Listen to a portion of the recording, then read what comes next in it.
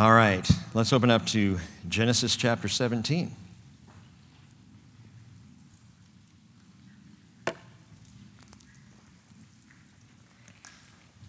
I hope you're hungry. That's my warning shot right there.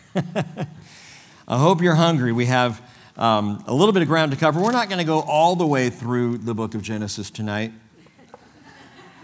But I do want to try and make it a good way into chapter 18. But I want to go back, starting off with chapter 17. I know we hit some high points on Sunday. I'd like to do the whole chapter and get some context and understanding for it. And Father, I do ask your blessing on the teaching of your word tonight, that your Holy Spirit would speak to our hearts, that we would hear you, be in communion with you, Lord, and be encouraged and equipped and built up by the work that you do. Sanctify us in the truth. Your word is truth. In Jesus' name, amen. Chapter 17, verse 1, Now when Abram was 99 years old, the Lord appeared to Abram and said to him, I am El Shaddai, God Almighty. Walk before me and be blameless. And I remind you, it is El Shaddai whose presence makes perfect. That it's not that we have to walk before him and prove ourselves, but we walk before him and he makes us blameless. His presence is what perfects us. But what's interesting to me is at the beginning of chapter 17 here, we realize Abram had been walking before God for half a century. He'd been doing this, mostly, some ups and downs. We've already seen a few of those. And yet God still appears to him and calls for him to be in his presence, calls for his perfecting work. He's 99 years old, and he's still growing in faith, which brings a whole lot of comfort to me. Having just crossed into my 50s somewhat recently, it's nice to know that there is no partiality with God, Romans chapter 2, verse 11. And what I mean by that is that young, old, amateur, mature, tenderfoot, time-worn, it doesn't really make any difference. If you are walking, living, and breathing on this planet, you are still being sanctified. My great peace in that is I haven't arrived yet. Praise the Lord. It's called growing in faith. And that's what Paul tells us. That's what Abram has been doing and will continue to do. He grows stronger in his faith. He's in the process of faith, and we are all in that place, under construction by grace as we have faith in God. That's why Paul said in Philippians 2:12, work out your salvation with fear and trembling. Or another way to say it is exercise. Exercise your faith. Give your faith reason to work. Put it on the treadmill, man. Work out your salvation with fear and trembling, for it is God who is at work in you to will and to work for his good pleasure. So here is 99-year-old Abram, and God is still saying, walk before me. Come on. Walk before me and be blameless. I will establish my covenant between me and you, verse 2. And I will multiply you exceedingly. Well, Abram fell on his face, and God talked with him, saying, as for me, behold, my covenant is with you, and you will be the father of a multitude of nations. No longer shall your name be called Abram, but your name shall be called Abraham. No longer exalted father, but father of a multitude. For I have made you the father of a multitude of nations. Now I remind you what's going on here is this covenant, this Abrahamic covenant has already been cut. Chapter 15, verse 18, on that day, the Lord cut a covenant with Abram. If your Bible says made, that's another word for it, but the word is literally cut. You cut covenant. And that had already happened as God had Abram. Remember, he had him cut the animals in two and lay the halves on either side of each other, and God moved through the halves. God cut covenant with Abram. So it's already cut. Now he comes in, and as verse 2 tells us, I will establish my covenant. And the word establish is to deliver or transfer. In other words, he cut it back then, and now he's bringing it to bear. Now it's going to have hands and feet, literally, little baby hands and feet, belonging to Isaac. So he cut covenant, but now he's delivering covenant. And verse 6 going on says, I will make you exceedingly fruitful. I will make nations of you, and kings will come forth from you. I will establish my covenant between me and you and your descendants after you throughout their generations for an everlasting covenant to be God to you and to your descendants after you. I will give to you and to your descendants after you the land of your sojournings, that is Canaan. What is Israel? I'm going to give this to you, he promises, all the land of Canaan for an everlasting possession, and I will be their God. God said further to Abraham, now as for you, you shall keep my covenant, you and your descendants after you throughout their generations. This is my covenant, which you shall keep between me and you and your descendants after you. And it strikes me that God is taking no chances here. He is absolutely clear on what's going on. He's not leaving anything to chance, as in the past when he cut covenant with Abram, and Abram and Sarai obviously assumed that Ishmael, their plan, was the way this was going to get fulfilled. Now God comes back around and he is clarifying it exactly as is. And understand as we read this that God's covenants are unlike any other covenants. Unlike any marriage covenant that you may have made in your life, unlike any business agreement or transaction that takes place, or any agreement between two people, God's covenants are completely different because when he cuts covenant, the outcome depends solely on him. Note in these verses, these opening verses, how many times he says, my covenant. 7 times in this chapter. 7 times he refers to it as my covenant. He doesn't say our covenant or your covenant. This is my covenant. 7 times just in the rollout, he says, I will. I will, I will, I will. In my chapter here, and you might want to do something like this, either circle or highlight, but I highlighted every time God says my covenant, every time he says I will. 7 times in the beginning, but 12 times total in the chapter, which I find interesting. 12, the number of the tribes of Israel. 12, the number of governance, the number of the apostles.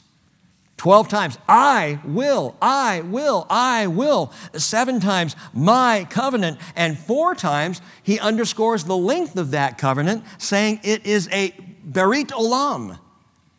Berit olam, which means covenant everlasting.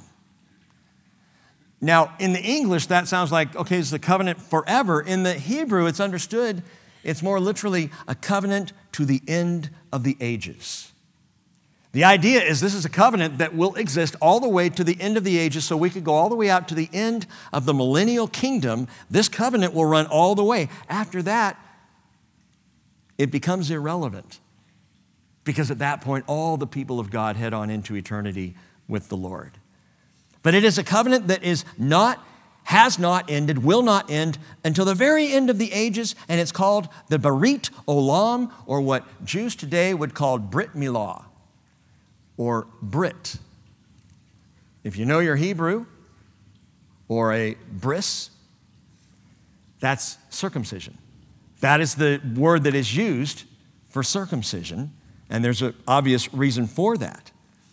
But this Brit Olam, this everlasting covenant, includes a number of supernatural provisions. Okay, so this is my covenant, he says, and I will do it.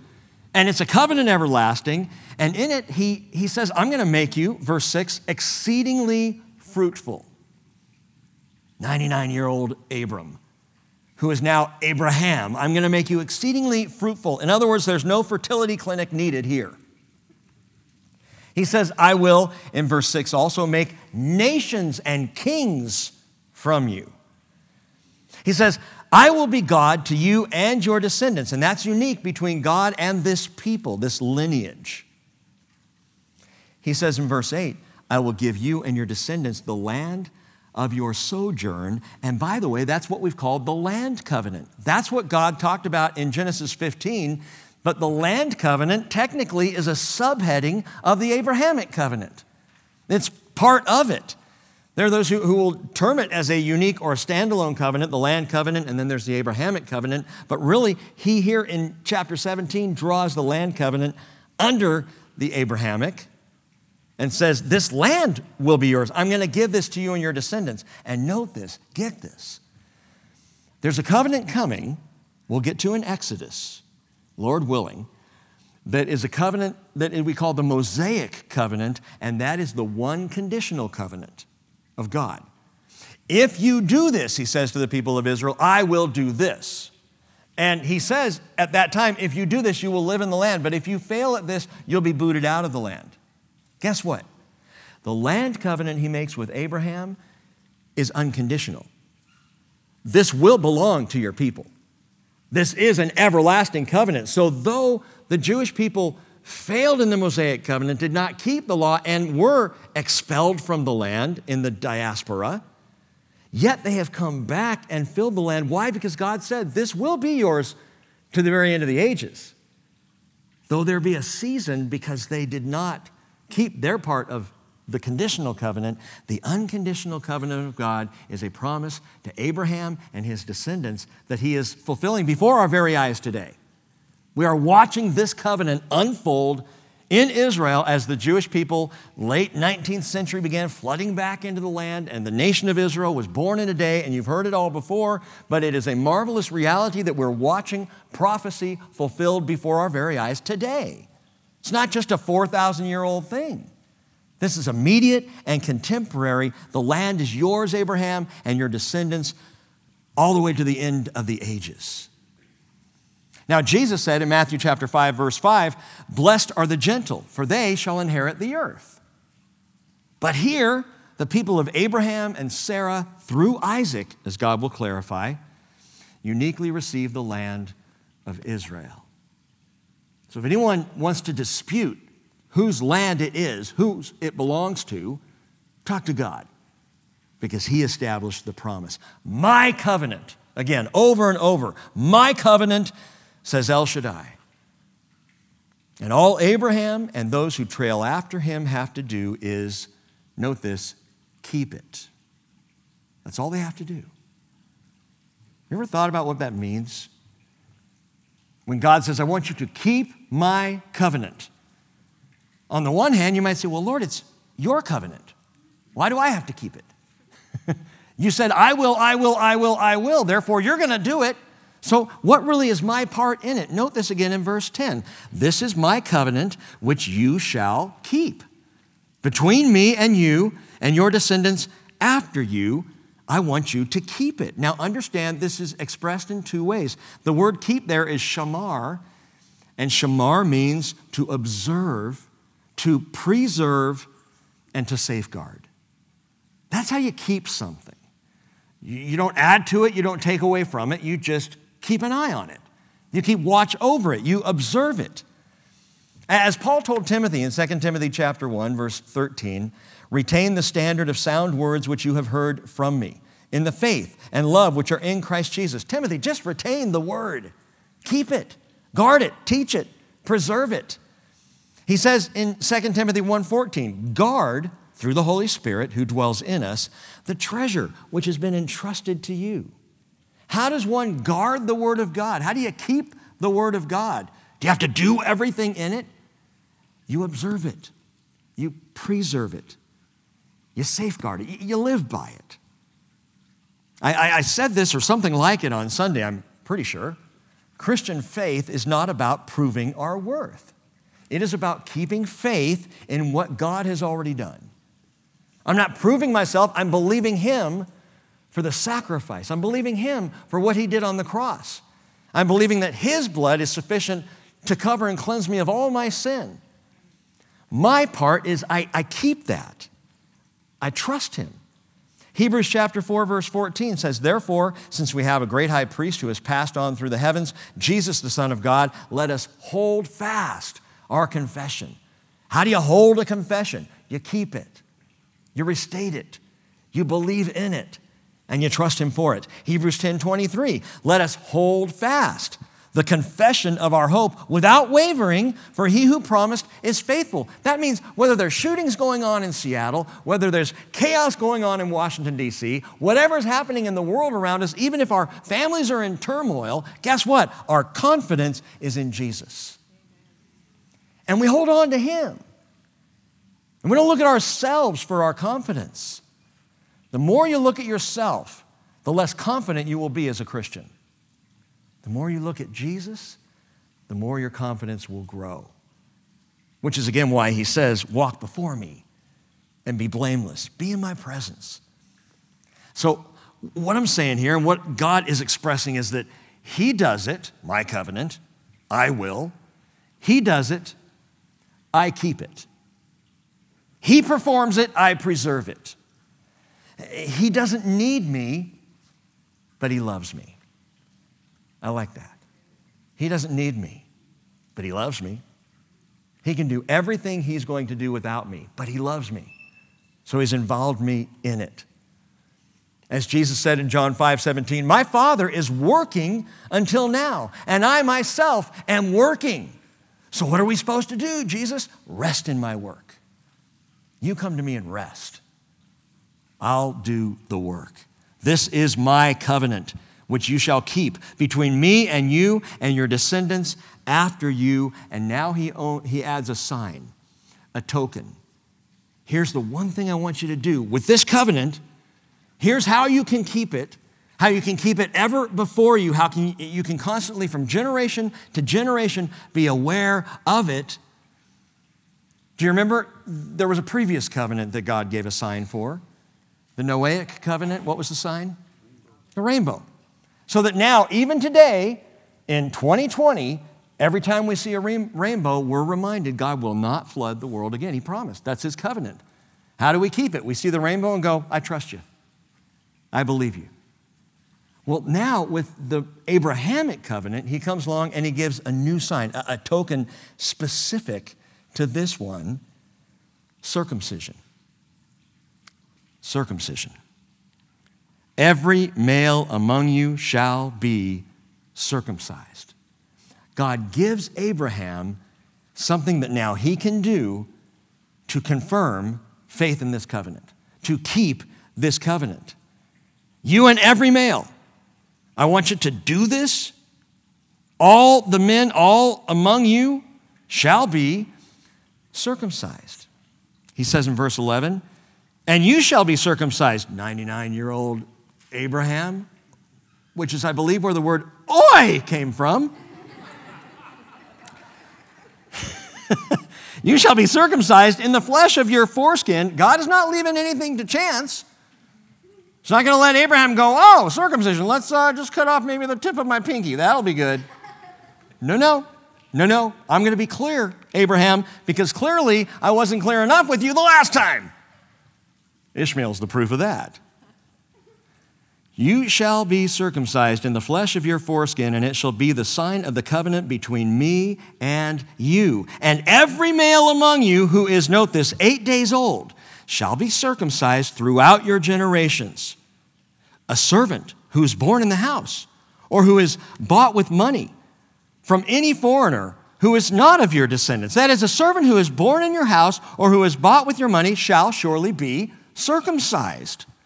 Thus shall my covenant be in your flesh for an everlasting covenant. And then he says, but an uncircumcised male who is not circumcised in the flesh of his foreskin, that person shall be cut off, no pun intended, from his people. He has broken my covenant. How do you do a teaching when the entire chapter is about circumcision? Well, here we go. And it's funny because it makes people a bit uncomfortable because we all know what we're talking about, and God even had to spell it out, but we'd really rather move on to something else. Please stay with this for a moment because this is incredibly significant. God says, Abraham, every male in your household, that means Jew or Gentile. What do you mean? If a Jewish person, if a person in the line of Abraham had a servant from the nations working in the house, that servant was to be circumcised. Everybody connected to the household of Abraham had to be circumcised to signify one who is connected to the covenant, one who's keeping the covenant. It's a simple thing, but it is the proof that a Jewish man and his family and his household is keeping the covenant that God made with Abraham 4,000 years ago. Circumcision. Why circumcision? Because it's the perfect sign. It is the perfect sign. God is amazing in choosing this and in giving this to Abraham. And as much as we may, laugh a little bit and be a little squeamish in talking about it, this is perfect because the covenant promise is to Abraham and his seed. You can't get a whole lot closer than that. Circumcise the flesh of the foreskin, that is the location that the seed is going to come from. That is a constant reminder. A reminder to the husband as well as to the wife that this covenant is being kept, is being observed. And so I believe this mark is ideally placed, again, for the husband and for his wife who intimately shares with him, so therefore would be aware, as he is aware, of the covenant sign of circumcision. And God says, now I want you to do this when the male child, not the female child, and I actually will address that in just a second because we can't get squeamish enough tonight, the male child was to be circumcised at 8 days. Why at 8 days? It's remarkable what God knows that we didn't know for a long, long time. At 8 days, the blood begins to or has come to the point of coagulation. Prior to 8 days, the blood does not coagulate. The baby would bleed to death. But at 8 days, the blood coagulates. At 8 days, the baby is the most, in that area, it's the least painful. You wait a whole lot longer than that, say, 99 years, and And yes, it does cause a baby to cry, but it doesn't do permanent damage. It's not even something obviously remembered. It's minimal. The pain is minimal on the 8th day. You know what's interesting to me? Here we are in these last days, and there is an increasing resistance to, if not antagonism toward, the practice of circumcision. Now, I don't know if you've heard about this or run across it, but, medical journals coming out and people trying to say, it's a bad idea. We don't need to do that. Let's move away from that. And there are those who decry circumcision as medically unnecessary. So we're actually seeing, there was a long time, even in our country's history, where circumcision was pretty common among males. And it's not so common anymore. A lot of doctors saying, you don't need to do it. It's unnecessary. There are others who are saying it's a form of infant mutilation. Still others saying it inflicts unnecessary pain, and there are those who say, and it diminishes future sexual pleasure, so it's just don't do it. Isn't it remarkable how often our world comes up with reasons not to do things that God says are a good idea? Now, I'm not trying to make the case for circumcision. That is, and if you're a parent and you're going to have children, or you are about to have a child or whatever, I'm not going to have that conversation. We can on the side about, what does Pastor Rick think? I don't know why you'd care, but what about this issue of circumcision? Listen, all of the objections to circumcision have been categorically proven false. All of them. And in fact, it's just the opposite that's true. Pediatric scholars and researchers, Dr. Jonathan Merman of the U.S. Centers for Disease Control and Prevention said in 2014, the scientific evidence is clear that the benefits of male circumcision far outweigh the risks. Dr. Aaron Tobian from Johns Hopkins Research said the benefits of male circumcision have become more and more clear over the last decade. So the most recent research says this is a good thing. Guess what? God knows what he's doing. The Lord knows what he's doing. People love to question God. Question, how could he say, oh, that's archaic, it's barbaric. And yet the more we really honestly look at what God says, the more we see this is a good thing. Now, by the way, God never, ever in Scripture calls for female circumcision. What is also referred to as genital mutilation, and it is practiced in many Islamic countries. And perhaps you've heard about this. It does cause excruciating pain that is lasting, can be lifelong pain. It denies sexual pleasure. By the way, that's the reason they do it. The Islamic practice of female circumcision is to make it unpleasurable, painful, difficult for the woman. That's the point. And it causes lifelong problems, including disease. It goes on, and that has been shown to be true, and God doesn't say anything about that. The covenant sign is male circumcision, which is involving the female, again, because you have the husband-wife relationship, which is intimate. It is something that ends up shared between husband and wife, the circumcision of the male. It's completely different, and it is prescribed here by God for his people. And don't forget that God is the creator of the human body, so he kind of knows what he's doing. He knows why he says what he says. And he offers it to Abraham as an irrevocable sign. See, that's another thing about circumcision that is so amazing, is that this is not something you reverse. Once it's done, it's done. And God offers that to Abraham as if to say, as this sign is irreversible, so my covenant is irrevocable. Once it's done, it's done. Romans 11:29, for the gifts and the callings of God are irrevocable. When God makes a promise, he does not back out of it. We've said many times here before that if God is not faithful to the Jew, why do you think he'd be faithful to you? But here's the good news. He is faithful. He makes a promise, he keeps it. Guaranteed, he never goes back on it. And God is serious about this covenant of circumcision. Note again verse 14, an uncircumcised male who is not circumcised in the flesh of his foreskin, that person shall be cut off from his people. He has broken my covenant. This is absolutely serious with God. Note that the punishment for not obeying God in this is, in essence, disfellowship. To be cut off from the people. What does that tell you about God's view of relationship? Highly valued. Highly valued. The most important thing to God. Loving one another, being in relationship together, being family together, living life together, being his family. But if you disobey him, if you go head to head with him, you will be cut off from him and the entire family.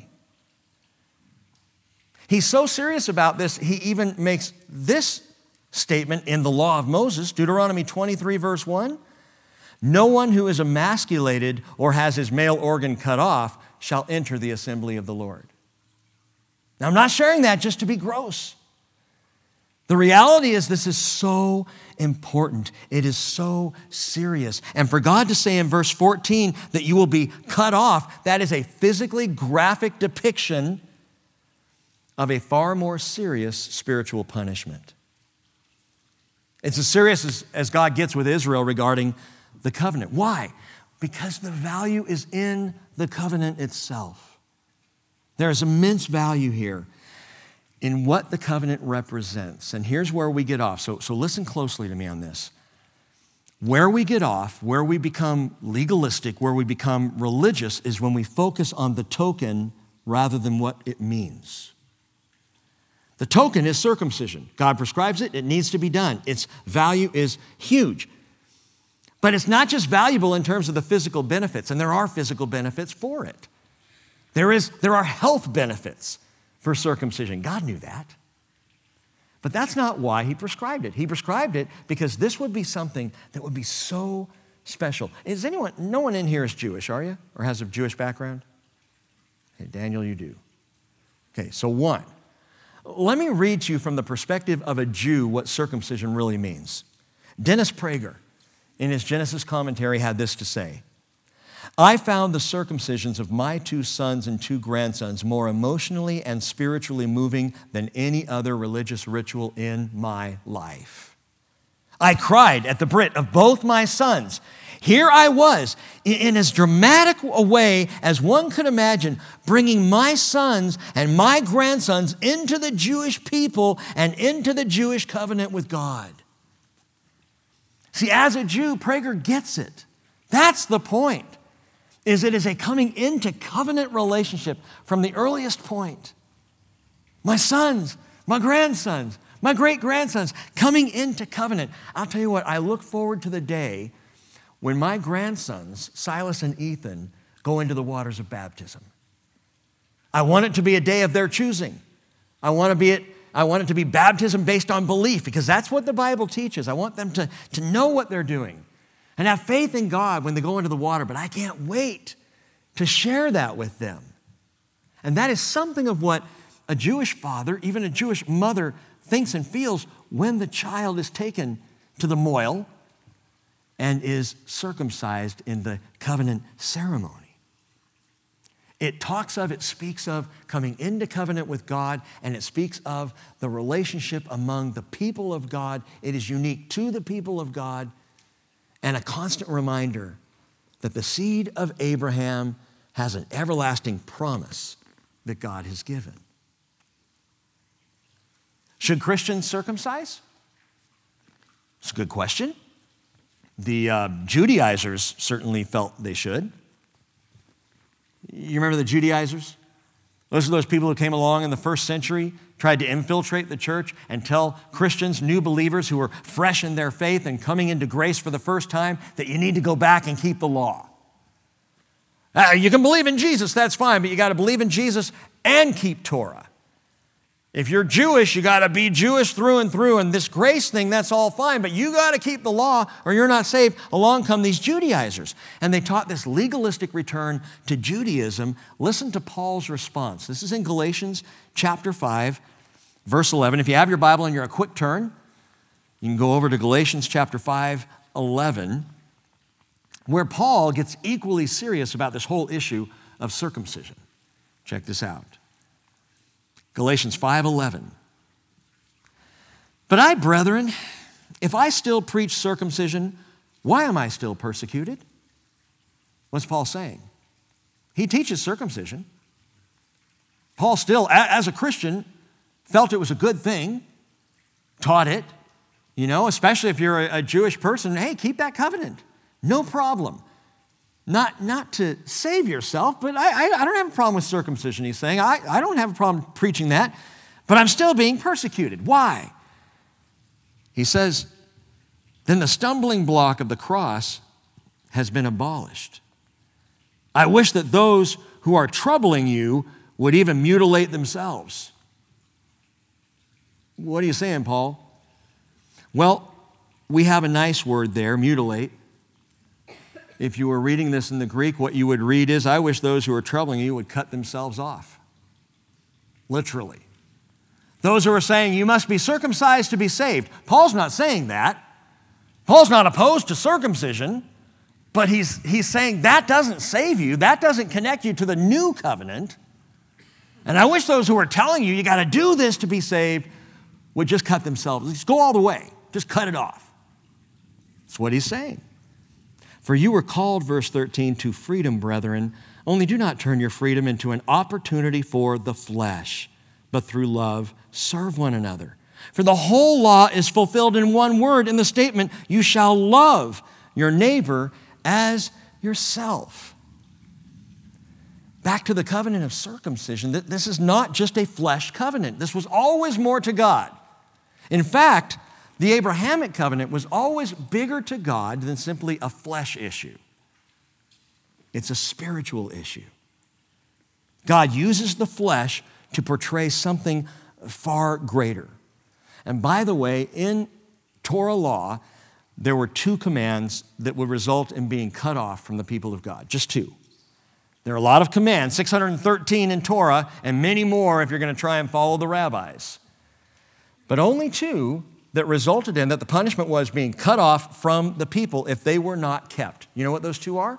Circumcision and Passover, which I find fascinating. Why is that? Circumcision and Passover. Numbers 9:13, the man who is clean and is not on a journey and yet neglects to observe the Passover, that person shall then be cut off from his people. For he did not present the offering of the Lord at its appointed time, that man will bear his sin. The issue is not just the act of circumcision or the act of keeping Passover, it's community. It represents something far greater, and God says, you will keep Passover. You will keep circumcision. Why is that so significant? Because Jesus took these two things, circumcision and Passover, and he transferred them. He delivered them, if you will. He reestablished them into what we now have as baptism and communion. Baptism is the Christian parallel to circumcision. Circumcision depicting a child coming anew into the family of Israel in the same way that baptism is the picture of one dying to self and being raised like a child in new birth into the family of God. And of course, communion being the heir, I guess you could say, the heir to Passover. As Jesus at that last Passover established communion. Take, eat this, it's my body. Drink from this, all of you, as often as you do so. This is the new covenant in my blood, and as often as you do so, you do it in remembrance of me. Jesus transfers it over. Baptism, the new birth. The communion, the sign of the new covenant. But listen, and this is why I point this out. Even with these, the value is not in the water or the bread or the juice. The value is in what they signify. It's in what they indicate, what they really mean. 1 Peter chapter 3, verse 20. You recall this, Peter said, in the days of Noah, 8 persons were brought safely through water. Corresponding to that, baptism now saves you, not the removal of dirt from the flesh, but an appeal to God for a good conscience through the resurrection of Jesus Christ. It's a spiritual thing. Baptism is the outward representation of the inward miracle that God performs, of the receiving and the acceptance of his grace, of coming out of the death of the old body into the born-again new life. It's a picture of that. It signifies that in the same way that baptism is a token of our salvation, a symbol or a signification of it. That's what circumcision was to the Jewish people. Baptism is not about clean skin or circumcised foreskin. It's about the heart. And so was circumcision. And this is the thing to get about circumcision. Deuteronomy chapter 30, verse 6, the Lord God will circumcise your heart and the heart of your descendants to love the Lord your God with all your heart and with all your soul so that you may live. So early on, circumcision was explained that it's not just about the keeping of, this legalistic ritual. It's about the heart. It's an outward representation of the inward heart action of God. Jeremiah chapter 4, verse 4, circumcise yourselves to the Lord. Remove the foreskins of your heart, men of Judah, inhabitants of Jerusalem. And Paul picks up on this, Romans 2:29, but he is a Jew who is one inwardly. Circumcision is that which is of the heart, by the Spirit, not by the letter. And his praise is not from men, but from God. And interesting, Jesus was both circumcised and baptized. Bible tells us, Luke 2:21, when 8 days had passed before his circumcision, his name was called Jesus, the name given by the angel before he was conceived in the womb. So on the 8th day, Jesus was circumcised, a good Jewish boy. In Matthew 3:13, Jesus arrived from the Galilee at the Jordan, coming to John to be baptized by him. And John tried to prevent him, saying, I have need to be baptized by you, and do you come to me? But Jesus answering said to him, permit it at this time. For in this way it is fitting for us to fulfill all righteousness. Why was Jesus baptized? I understand why he was circumcised. He was born a Jew, and he kept the law perfectly, fulfilled the law in and of himself. But why was Jesus baptized? He said, to fulfill all righteousness. Meaning what? Meaning to do what's right in its most simple form. How was Jesus getting baptized doing what was right? Listen, when the high priest took office, he was fully immersed in the mikveh bath, where we get baptism. The Jewish practice of the mikveh became baptism. And the high priest would go into the mikveh. Jesus was baptized to fulfill all righteousness that he might step into the role of the great high priest. Circumcised as a Jew, fulfilling the law. Baptized to fulfill righteousness, because righteousness is the issue. Doing things God's way, an eternal spiritual issue. So he was circumcised and baptized. And by the way, Jesus not only kept Passover, but becoming the high priest and the sacrificial offering, he took Passover and inaugurated the Lord's Supper right out of Passover. Christ our Passover, 1 Corinthians 5:7, has been sacrificed. Therefore, let us celebrate the feast, not with the old leaven, nor with the leaven of malice and wickedness, but with the unleavened bread of sincerity and truth. Understand the significance of circumcision. I guess we could say it's twofold. Number one, it portrays a deeper spiritual reality, the circumcision of the heart, a giving of oneself to God. But it was also about community and coming into the community of faith. Same thing with baptism. That's why baptism is a public thing, because we do this when we come into the community of faith. We share in this new life together. Well, let's continue on. Verse 15. Then God said to Abraham, as for Sarai, your wife, you shall not call her name Sarai, but Sarah shall be her name. Remember, she goes from a princess, or my princess, to the princess. And I will bless her, and indeed I will give you a son by her, and I will bless her, and she will be a mother of nations. Kings of people will come from her. And this is the clarification that God didn't make before. I don't think he had to, but this is why 13 years later, after Ishmael is now a 13-year-old boy and they've messed it all up, God comes back and clarifies, Abraham, what I told you before was that you were going to have a son, you were married, the obvious implication was you and Sarah. But Abraham and Sarai did what people do. They spiritualized the Word of God. You know what I mean by that? Let me give you an example. Back around the mid-4th century, the church began to spiritualize the second coming of Jesus, to spiritualize the book of Revelation. You see, for the first 283 years of the church's existence, it was turmoil.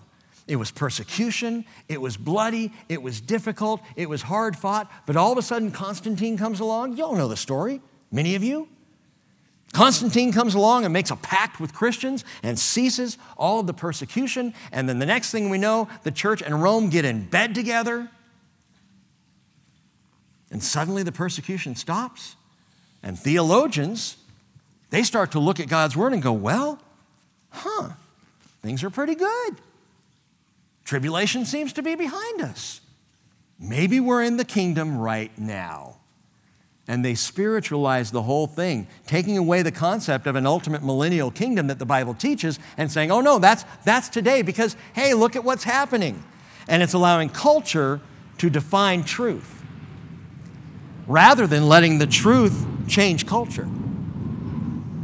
So that's a picture of spiritualizing. Well, that's what Abram and Sarai had done. Gave birth to Ishmael. Well, okay, this is a little weird, it's a little strange, but maybe this is what God meant. I mean, obviously, because Sarah never got pregnant, so this must be the thing, so we'll go this way.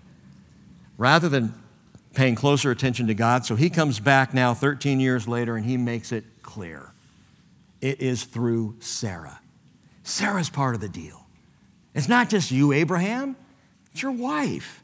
I'm going to bless her. Nations, kings will come from her. Verse 17. And then, of course, you know the story. Abraham fell on his face and laughed and said in his heart, will a child be born to a man 100 years old? And will Sarah, who's 90 years old, bear a child? And Abraham said to God, oh, that Ishmael might live before you. We talked about this on Sunday. But God said, nevertheless, Sarah, your wife, will bear you a son, and you shall call his name Isaac, laughter.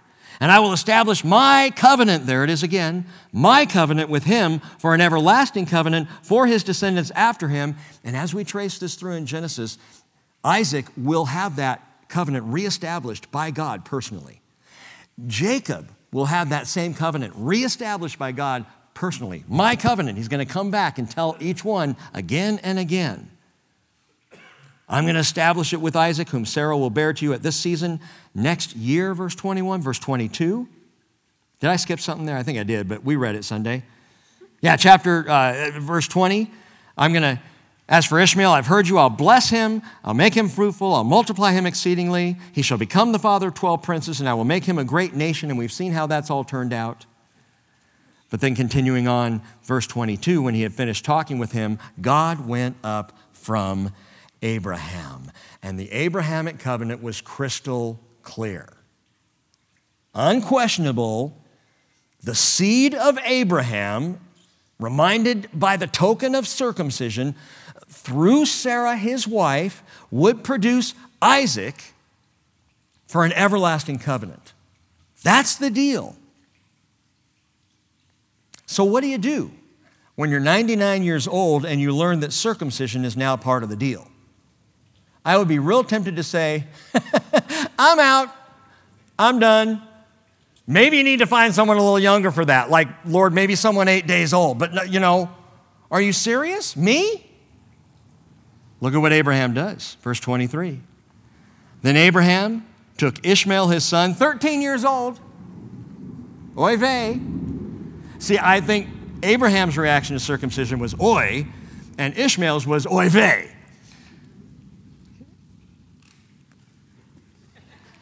Are you with me here at all?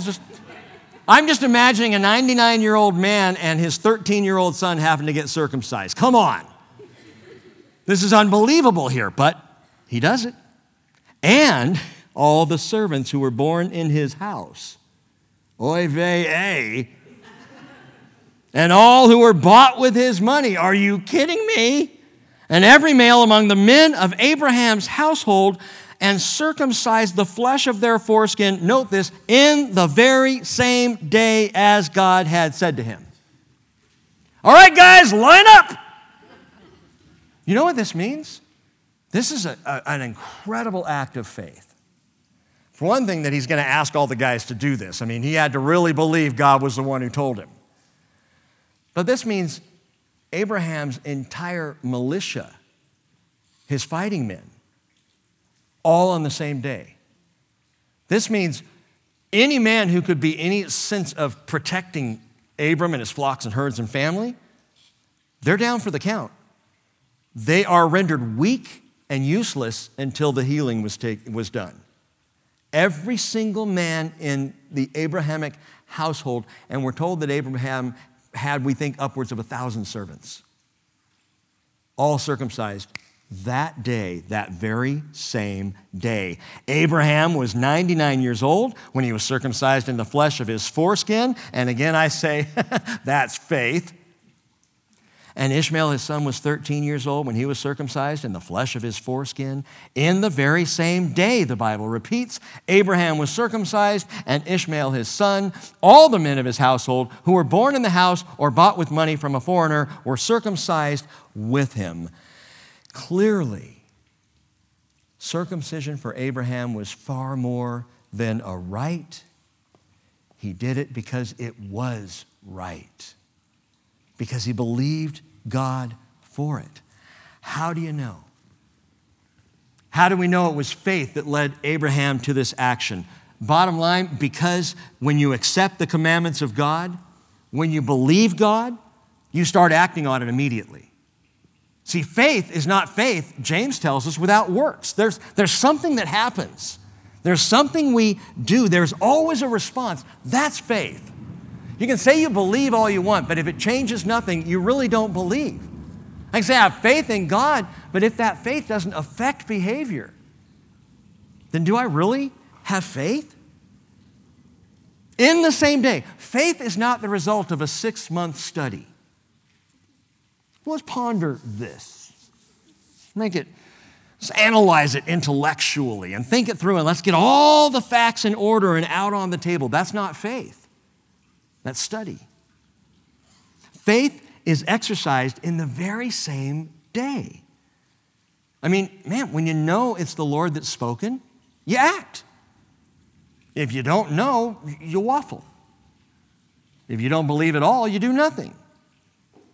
Now, let me put it to you this way, because we've talked about waiting on the Lord an awful lot. If you are unsure of the will of God, wait. If you're not sure that God has told you to do anything, don't do it. If you have a big decision and you're praying about it and you're not sensing a direction, hold on, give God time, then you wait on the Lord. But when you know that it is the will of God, when faith comes into your heart, run. Don't wait. You act immediately. Psalm 119:60, I hastened and did not delay to keep your commandments. When I know the commandment of the Lord, when faith comes into my heart, man, I want to move. I want to go. I want it to happen now. I don't want to waste time. I've told you all by example 16 years ago that from the moment we heard the Lord say, I want you to plant a church here, to the first Bible study, 1 month. 1 month, and it was too long. Russ, that was a long month. It felt that way to me. We couldn't get started fast enough once we knew this was the Lord. Gotta go. Now, there are other times where we wait on the Lord and He renews our strength, right? I wait on the Lord when I'm not certain of what He's called me to do. But when I know, put on your tennis shoes and get on the track. Run. Go to it. Do not wait. He says, I hastened and did not delay. That word hasten, it's a great word in the Hebrew. It's hasti. Very close to hasten. And what it means when the psalmist says, I hastened and did not delay to keep your commandments, to hasti is to hurry with joyful excitement. Dad's calling. Dad says go. Dad's got a plan. Man, move out, obey, as Abraham did in the very same day. Chapter 18. Now, timing note, real quickly, before we go into the next chapter, if you look back at verse 21, God says, my covenant I will establish with Isaac, whom Sarah will bear to you at this season next year. And I want you to be clear on what the word season is there. It's moed. Moed, the plural form is moedim, which literally translated means appointed times. Moed, appointed time. This is not a season. This is not generic. It's not God saying, Sarah's going to have Isaac in the fall, or Sarah's going to have Isaac in the springtime.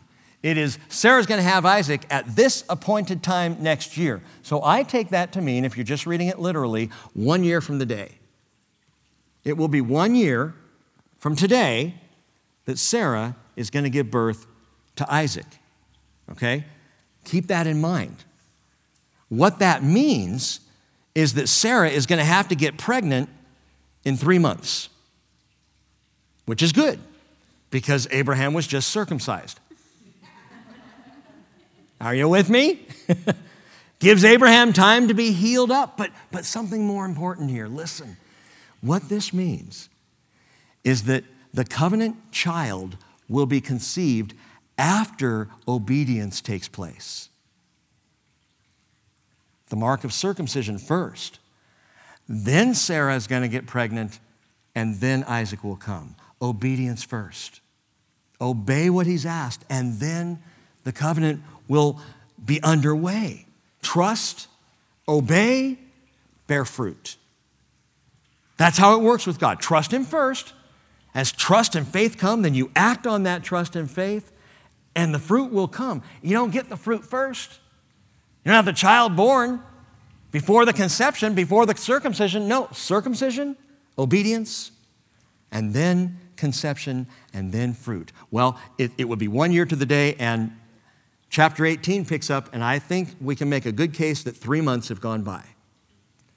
So now it's 3 months later, chapter 18, verse 1, the Lord appeared to him by the oaks of Mamre, or the terebinths of Mamre, while he was sitting at the tent door in the heat of the day. When he lifted up his eyes, that is Abraham, and looked, behold, 3 men were standing opposite him. And when he saw, he ran from the tent door to meet them and bowed himself to the earth. And he said, my Lord, if now I have found favor in your sight, please do not pass your servant by. Verse 1 literally says, where it says the Lord in your scriptures, it's Yahweh. So remember, Moses is writing. Moses says, Yahweh appeared. Yahweh appeared to Abraham by the oaks of Mamre. Yahweh appeared. So it makes it absolutely clear, there's no question as to who leads this traveling party of 3. One of them is Yahweh, the Lord God. 1 Timothy chapter 6, verse 15 says, he who is the blessed and only sovereign, the King of kings and Lord of lords, who alone possesses immortality and dwells in unapproachable light, whom no man can see or has seen, to him be honor and eternal dominion. Amen. But if no man can see him, then as we've already talked about, this must be the next pre-incarnate appearance of Jesus. Because this is the Lord. 3 men standing there, and one is the Lord. And we'll see from chapter 19 that 2 are angels, because they're going to head on down to a little town called Sodom. That's for another study. One is the Lord. Yahweh appears to Abraham, and for Yahweh to appear, this has to be in the person of Jesus Christ, who, by the way, later on will have the title of King of Kings, Lord of Lords, right? Revelation 17:14 and 19:16. Jesus, who said in John 8:56, your father Abraham rejoiced to see my day. He saw it and was glad. And people want to know, well, which one of the revelations is Jesus talking about? I'd say all of them. Abraham saw me. That's the point. Jesus says, I interacted with Abraham. But watch this. Now the Lord waited from the birth of Ishmael to the reestablishment of the covenant with circumcision. He waited 13 years, and now it's been 3 months. Wow. What's the difference? Why all of a sudden 3 months? And there are a few reasons that I think are significant. Number one, because God's timing is God's timing. Because he's going to come when he needs to. He will show up when it's appropriate. And sometimes that's going to be years. And sometimes after it's been years and he's shown up, he'll show up the next day. Why? I don't know. It's his timing. His ways are not my ways. And my thoughts are not his thoughts. But note this, why does he come back 3 months later? Because while Abraham heard of the restatement of the covenant and heard about circumcision and heard this was going to go through Sarah, guess what? Sarah hadn't heard. Sarah is not even present in chapter 17. Now, I'm sure Abraham told Sarah, he would have to, that very same day, going to be out in the field with the boys. Don't ask. But he had to tell her, so obviously she would have been aware that this had happened, but she's not present. God comes back 3 months later. Why? For Sarah's sake, which I think is really, really sweet. I think it's amazing. He comes back because he knows that Sarah's going to need to hear as well. Why is Sarah going to need to hear? Why can't she just hear from Abraham? Well, because there's something that she's going to need to do to be obedient to the promise that she's going to bear a child. There's something Sarah's going to have to do. You understand? To be obedient to God's promise? All right, hold that thought. There's one more reason that I believe God returns. And it's a more spiritual reason, and that is because faith and obedience invite presence. Abraham responds. He does exactly what God asked, though it seems outlandish, this whole act of circumcision, he acts on it that day. He believes God for the covenant promise. He accepts it as truth. He is now walking with the Lord. He's living with him, which is why I believe Abram says in verse 3, if now I have found favor in your sight, my Lord, my Adonai, please do not pass your servant by. Are we good? Have I not shown that I believe you and that I trust in you? Remember what God said back in the beginning of chapter 17? I am God Almighty, walk before me and be blameless. Abraham was. This year 100 for Abraham is the high watermark of Abraham's faith life. He's working on all cylinders. He is following the Lord. He's trusting the Lord. He's believing the Lord. He is walking before the Lord. God's making him blameless. And I also can make a case for Abraham sitting in the tent door expectantly. So not only is he obedient, but he's expecting something to happen. He's looking forward to something happening. Man, that's important in our lives. Isn't that important? Listen, I'm to a point in my life, I've seen most of the major things that I've wanted to see. I've done most of the major things that I've wanted to do. And I went to college, and I got married, and I had children. I raised children. I'm still raising children, so that's kind of still in flux there. But I have grandkids. You know, and the thought has come to me recently, you know, if God came today, good. I'm good. I'm good to go. What am I looking forward to? And that's not to be depressing or anything, but seriously, what do I have to look forward to? You know what we have to look forward to? Jesus is coming. Amen. Jesus is coming. So I love his appearing, longing for it. I can't wait for him to come. And no matter where we are in our lives, from young to old, we can long for love his appearing. We have that to look forward to. Well, look at Abraham. He's 99 years old, 3 months into this 100th year perhaps, and he lifts up his eyes, and when he sees this one who I believe he recognized that this is the Lord. I don't know if he looked exactly the same as he had 3 months earlier, but he looks up, and what does this old man do in the heat of the day? He runs. He gets up and he runs over to them. This is more than Middle East hospitality. If now I have found favor in your sight, oh, come to my tent. If now I have found favor in your sight, as he runs to them and bows to the earth in obeisance and worship to them, if now I've found favor, this is not a customary phrase. Abraham has been waiting and watching for the Lord. Because that's what obedience does. That's what faith does. The more I trust the Lord, the more expectant I am of what he's going to do next. The more obedient I am to the Father, the more aware I am when he's doing things in the world around me or in my life. I'm expecting him to move. I'm expecting him to work. And Abraham doesn't call him Yahweh here. He says, my Lord, my Adonai. Why does he say Adonai instead of Yahweh? Let me just remind you of the verse we read on Sunday, Exodus chapter 6, verse 23. God spoke further to Moses and said to him, I am Yahweh, and I appeared to Abraham, Isaac, and Jacob as El Shaddai, but by my name Yahweh I did not make myself known to them. Abraham didn't know the name Yahweh. He knew El Shaddai, El Elyon. He knew El for God. He knew probably at this point El Roy. But he didn't know the name Yahweh. So he says, my Adonai, my Lord, which is what you would expect him to say. And he invites in because, again, faith and obedience invite the presence of the Lord. Verse 4, please let a little water be brought and wash your feet and rest yourselves under the tree. And I will bring a piece of bread that you may refresh yourselves. After that, you may go on, since you have visited your servant. And they said, so do as you have said. So Abraham hurried into the tent to Sarah and said, quickly, prepare 3 measures of fine flour, knead it, and make bread cakes. See, you don't grab the Wonder Bread off the shelf in those days. They got to make bread. You guys just chill for a minute, and off he goes. And they're in there baking bread. And if that weren't enough, Abraham also ran to the herd. He's running, 99 years old plus, in the heat of the day, and he's running all over the place.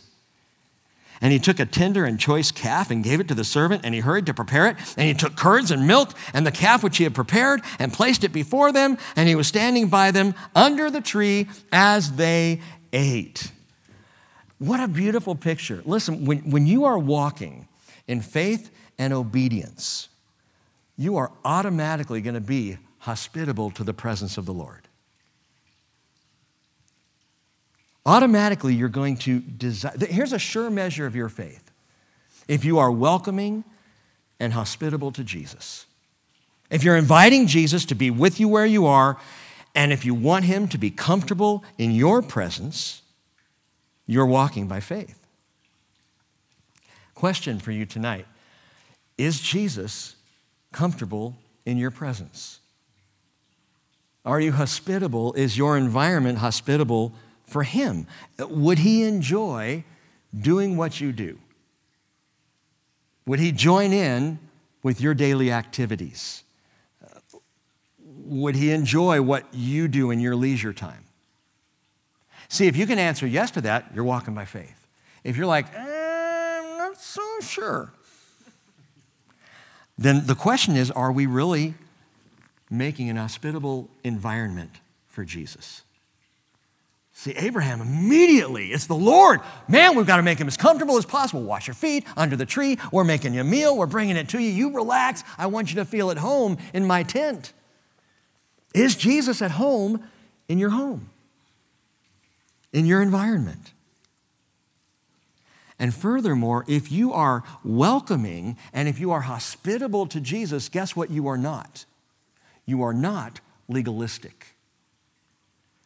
You can't be legalistic and be faithful at the same time. Did you notice what Abraham did here? He violated kosher law. Big time. Look at verse 8. He took curds and milk and the calf which he had prepared and placed it before them. No observant Jew would serve meat and dairy together at the same meal. Haven't I told you before, Cheryl and I got busted for that in Jerusalem? I have my meat shawarma, which are really good there, and she had her bagel and cream cheese, and we sat down at the same table, and the owner of both establishments, the two guys came running out, shouting at us in Hebrew. We're like, what? And they're pointing at the food. You've got a shawarma, and you have a bagel and cream cheese at the same table. I'm like, dude, this is not like circumcision. Relax. They're all freaked out. You cannot put the meat and the cheese, the meat and the dairy, you cannot put them together. You know what's worse? Not only did Abraham violate kosher law, God did. He ate it. The Lord's violating law.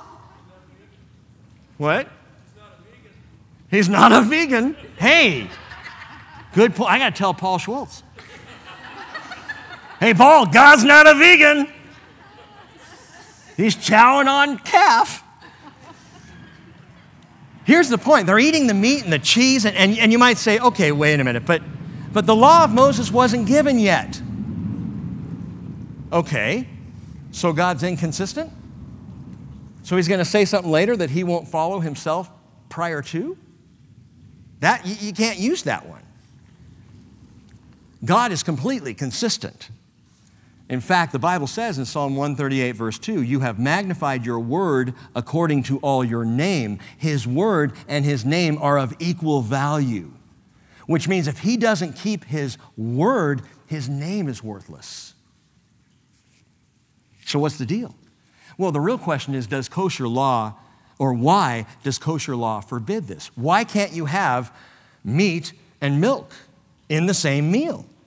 And it comes down to one verse. You Bible students know this. If you haven't heard this, you need to make note of this. Exodus 23:19 tells us, and it's repeated 3 times in Torah law, you are not to boil a young goat in the milk of its mother. That's it. And legalism is taking that verse and turning it into you may never have dairy and meat in the same meal. The boiling the young goat in a mother's milk was a pagan practice. It was a pagan sacrifice. And so God said, don't do that. Don't do what the pagans do. And he lists several things that the pagans practiced in Canaan's land that he did not want his people to practice, and this was one of them. Don't boil a goat in its mother's milk. But this says nothing of dairy and meat at the same time, but the rabbis came along. 613 laws need a little help. We need to codify it. We need to expand it. We need to, go larger here. Go big or go home. And so they take laws like this and they go, well, you know what? If you eat meat and drink milk, if you have milk and a lamb burger at the same time, it could really get your goat. It can get in your stomach, you got the meat there, you got the milk there, and it begins to boil and seethe in your digestive tract, and you are boiling meat with the milk, and you're violating the law. That's exactly what they taught. It's ridiculous. It's legalism. It's being afraid that if we step even an iota outside of the law, we're lost, and the reality is that's true. We can't keep the law. We will step outside the law. That's why we need grace. And if you are hospitable to Jesus, and if you're welcoming to Jesus, you're not going to be legalistic. You're going to go for the calf and the milk and serve it up. Are you with me in this? The milk in your stomach, if it boils the meat, man, anytime we beef up the commandments or try to milk them for all they're worth, it's legalism. And it's just not a problem here. God is not violating any law because this is not even law. And John says in 1 John 5:3, this is the love of God, that we keep his commandments, and his commandments are not burdensome. They're not hard. They're really not difficult. Jesus says, you know what? Here's a key. If you want to keep all the commandments of the law and the prophets, here it is. Love God and love each other. Everything else hangs on that. If you do that, you don't have to worry about any of the rest because you will keep his law. You will be hospitable to the presence of the Lord. You will enjoy the Lord together as we see Abraham and these three men, that is Yahweh and a couple of angels. Well, verse 9, then they said to him, where is Sarah, your wife? And he said, there in the tent. This is important. Why is he asking where's Sarah? He didn't ask that in chapter 17. Hey, where's Sarah? She's in the tent. I told Les today, I can imagine at this point that Yahweh, that Jesus, that the Lord raises his voice a little bit to make sure she can hear from the tent. Why? Because this is for her. Chapter 18 is for Sarah. This is so she can hear. Abraham heard in chapter 17, obeyed, trusts, believes. He's waiting for the miracle child. Sarah needs to hear it. And so the Lord speaks. Where is Sarah, your wife? She's there in the tent. He said, I will surely return to you at this time next year, and behold, Sarah, your wife, will have a son. And Sarah was listening at the tent door, which was behind him. Well, God knew that. See, Jesus always knows when we're listening and when we're not. He always knows what's going on, what we're thinking. He knows what's happening with Sarah just there in the other room. He knew she was right behind him. He knew she was listening in. Verse 11, now Abraham and Sarah were old, advanced in age. Sarah was past childbearing. Let me be literal for you. The Bible says there she was past the manner of women, which is to say she's postmenopausal. She's not even in a place where even if she wanted to have a child, she's beyond that. Childbearing is over if she hadn't been barren before, and she was her whole life, but then having gone through menopause, she's now at the place, there's no having a child. She's gone through the change. You could say there was no womb for them at the end. Verse 12. And Sarah laughed to herself, saying, after I have become old, shall I have pleasure, my Lord being old also? And the pleasure she's referring to is not the pleasure of having a child. Let me just be blunt. The pleasure she's referring to is sexual. Are you kidding me? Says 90-year-old Sarah. Are you telling me right now that what? It's more likely that she and Abram have not enjoyed this particular pleasure for quite a while. And she hears this, and the first thing she thinks is, wait, I'm going to have a baby. You want me with him? And come on. Look at him. Now, by the way, let me tell you something about Sarah. You'll see again in an upcoming chapter. She's still gorgeous. This woman was stunning. According to the Bible, even at the age of 90, Sarah was absolutely beautiful. But I'm thinking, and I think it's implicit in the text, and Sarah is not being delicate here. She really, if we're reading this in Hebrew, we would say, whoa, look at what she said. Shall I have the pleasure? My Lord being old also? Sarah, at this point, is going to need to get pregnant the old-fashioned way. This will not be a miraculous birth, except that God will open her womb, except that God will make Abram's seed functional, that He will be involved. There is supernatural touch that's going to happen here, but it's going to be Abraham and Sarah come together as husband and wife, and they have a child. She's going to get naturally pregnant, and Sarah finds the whole thing laughable. Verse 13, the Lord said to Abraham, "Why did Sarah laugh, saying, 'Shall I indeed bear when I am old?' Is anything too difficult for the Lord? At the appointed time I will return to you," at the moed, at that date. It's on the calendar. Check the iPhone, Abraham. It's there. "I will return to you." And then he says, "at this time next year," and that phrase is seasonal, "at this season next year, and Sarah will have a son." Verse 15, Sarah denied it, however, saying, "I did not laugh," for she was afraid. And he, the Lord, said, "No, but you did laugh." I love the story. And I love the fact that God is just so authentic with Sarah here. "I heard you laugh, but I didn't laugh out loud." Doesn't matter. I heard you laugh. Hey, this was going to be a birth by natural process with supernatural intervention. And if you look at chapter 21, verse 1, it says, "Then the Lord took note of Sarah as he had said, and the Lord did for Sarah as he had promised." So he is going to work miraculously in her, but the seed is going to be Abram's, the egg is going to be Sarah's, the womb is Sarah's, and the child will be born in the natural way. Why? Because it had to be by faith. It took faith for Sarah and Abraham at that advanced age to come back together because God said, "This is the way I want it to be." Isaac's going to be born. He will literally be a godsend, as the Lord will now quicken both Abe and Sarah to parental fruitfulness. And again, Sarah laughs. God calls her on it. But the good news is she's going to do her part. She will play the role, and he will be faithful just as he promised to be. Now, I want to stop there tonight. We'll go on the rest of it on Sunday. But I want to ask one last question, and we'll end on this. Is anything too difficult for you tonight? Is anything too difficult for you? See, verse 14, the Lord says, "Is anything too difficult for Yahweh of himself?" I ask, is there anything too difficult for you? This is the first time of a number of times that we hear this phrase uttered, this exact phrase. Is anything too difficult for you?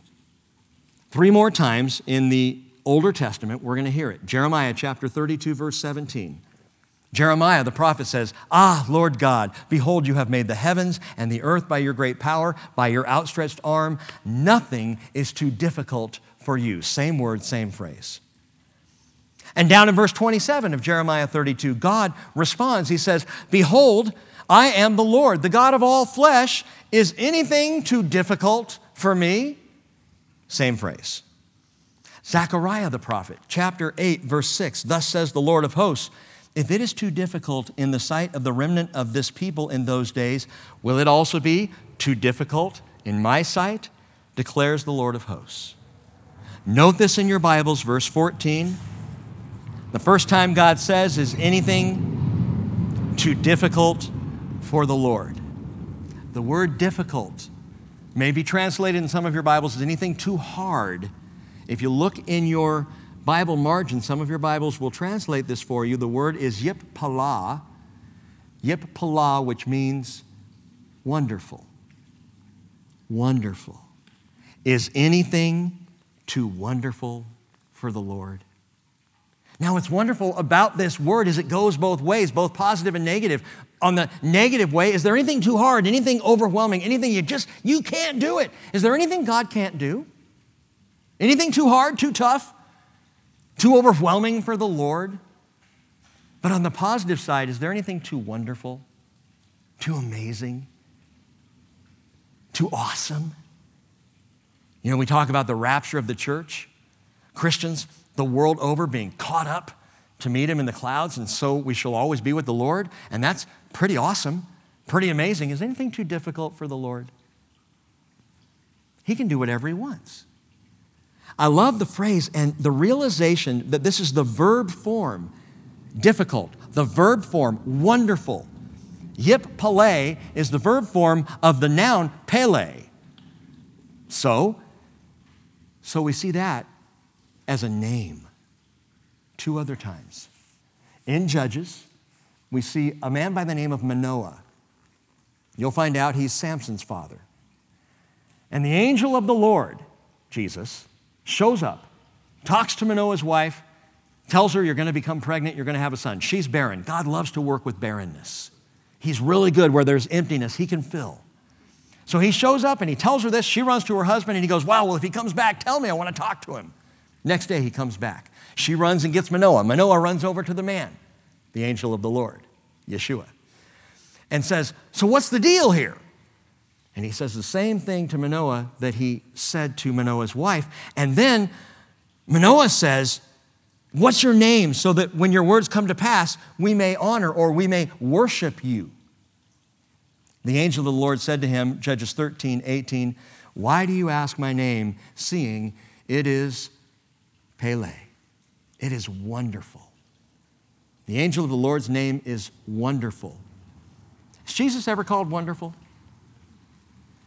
Isaiah chapter 9, verse 6. A child will be born to us, a son will be given to us, the government will rest on his shoulders. His name will be called Wonderful, Counselor, Mighty God, Everlasting Father, Prince of Peace. And I want to lay something to rest right here and now. Is it Wonderful Counselor or is it Wonderful Counselor? Well, that's very simple. Both are nouns. It's Jesus will be called Wonderful. That's his name, Pele. And he is Counselor. And he is then Mighty God, Everlasting Father, Prince of Peace. But he's both Wonderful and Counselor. The word wonderful, nothing is too difficult for him. Nothing is too wonderful for Jesus, who himself bears the name Wonderful. Father, tonight we thank you that you are wonderful. We praise you that you are wonderful. We look at what your word tells us and the remarkable way that you give tokens, signs, symbols, as we've talked about, like circumcision. So intimate, so meaningful. Baptism, so intimate, so meaningful. The Passover lamb, communion. Lord, we thank you that you have seen fit just to give us these tokens of remembrance. But Father, I pray that as we come to you in faith, that it will be faith, not form, that we keep our eyes on. That we will grow in our faith, not in our structure. That we will grow in our trust, not in our religion. Like Abraham, we would grow strong in faith. Lord, may our lives be places that are hospitable to your presence. May we follow you and trust you and believe in you. And may our laughter never be incredulous. May it be a laughter of joy and faith and resolve as the children of God. Thank you, Father, for your sensitivity in coming to Abraham and righting the misdirection. Thank you, Lord, that you show us you come to Sarah so that she can know. It reminds me, Father, that here tonight, every man, every woman has access to God through Jesus Christ. Thank you for loving us all. May we love you more, and may we love each other more. In Jesus' name, amen.